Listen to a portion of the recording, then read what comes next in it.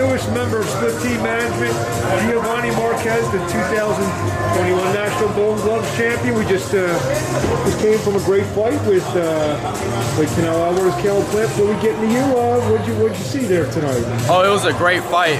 It's exactly what I expected to happen. I did think Canelo was going to get him out of there a little bit sooner, but Plant is a tough guy. Gave him problems the first few rounds. Canelo just kept applying the pressure and got him out of there in the later rounds. Sit ringside. You learn anything from that, watching that? Absolutely. I was learning how Canelo. I was watching how Canelo took his time, stayed composed, cut the ring off, and kept his hands up, kept blocking, touching, loading up, and throughout the rounds, that's what helped them get Caleb out of there, slowly breaking him down round by round. So you're going to go home and write some stuff in the notebook, huh? Absolutely, yes, sir. And here comes Pop Raul. All right. You were on the broadcast tonight? Yes. What did you think tonight? It was a fun fight. I mean, I think Caleb Plant was in really good shape, man. He did good preparation. I like the way Canelo cut the distance pretty fast, pretty quick. You know, he had a good body attack, and it seems like as the rounds kept going, that ring kept getting smaller for Caleb Plant. You know, he didn't know which way to go because of Canelo's aggressiveness and the way he was attacking, like to the side, from this side, but going forward, and.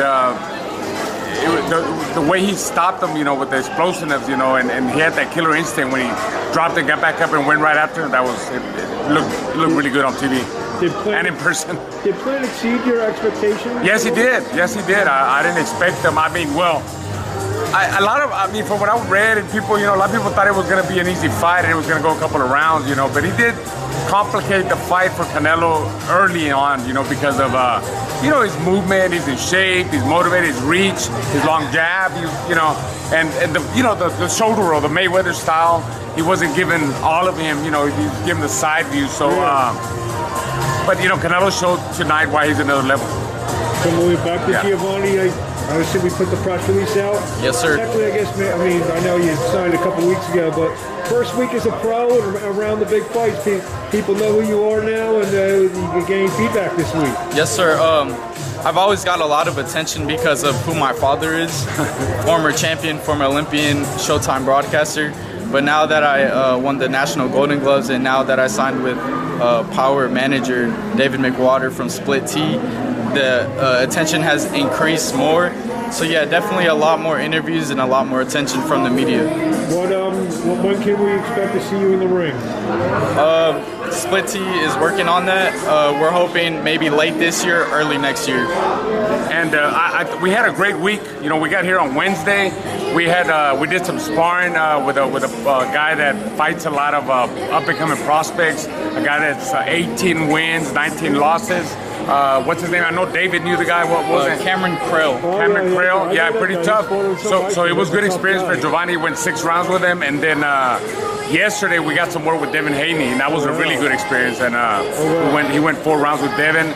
Being that Giovanni doesn't have that kind of, you know, he doesn't have any professional fights, and if you go to, you know, Haney's camp, man, it's crazy in there, you know. So Giovanni was intimidated. We got a lot of love and a lot of respect from the Haney group, you know, his dad and then Devin Haney. They're good people, and we really appreciate the work that they gave us, you know, working out, sparring a world champion like him. It was an honor for us to be in there in the ring with him.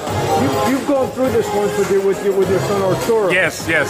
What did you learn about that you can maybe do's and don'ts or whatever now when it comes to Giovanni? Well, I mean, I think I was doing a good job with Giovanni managing him and stuff. I mean, with Arturo managing him and stuff.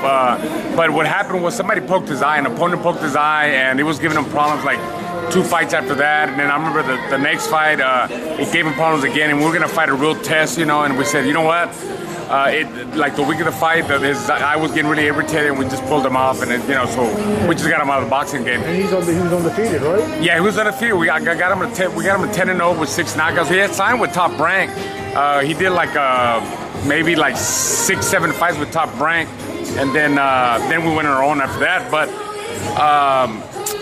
I think that, you know, it's a good thing that we signed with a powerful manager like David McWater and Split Team Management, you know, who manages Teofimo Lopez, and he manages, what, like 80-something, 80, 90 fighters. I think it's good to sign with someone powerful like that, because I can't do it all. You know, I trained Giovanni, and then being the manager, basically what I'm trying to say is it's just better that David takes care of that, because he's, you know, he has relationships with different promoters, and I think he'll get a better deal for us. The pressure's on because you have to keep the Marquez legacies at 10-0. Yes. So the pressure's on you to keep that undefeated record going. Yes, sir. Yeah, the pressure is definitely on. Always, you know, having my father as who he is, there's always going to be pressure. But you have to learn to use that pressure to your advantage and learn how to deal with that pressure and overcome that pressure, and that's how you become great. How many fights, if not 2021, maybe early 2022, is that what you shoot for? Oh yeah, I mean, if we will get a fight before the year's over, that'll be great, but I don't know, I seriously doubt it, but for sure at the beginning of the year, maybe January, we're looking forward for him to make his pro debut. There you go. Raul, Giovanni, what do you want to say in closing? I just want to say keep supporting Team Marquez. We're coming strong, and we're going to be here to stay for a long while. And for me, you know, I look forward to this new venture, you know, with Giovanni turning pro, me training him, and it's a challenge for me, you know.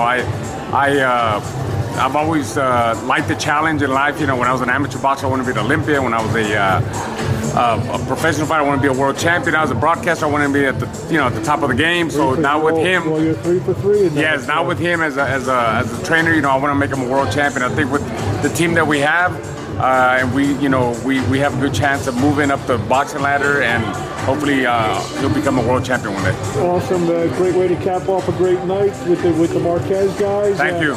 We'll talk to you soon. Thank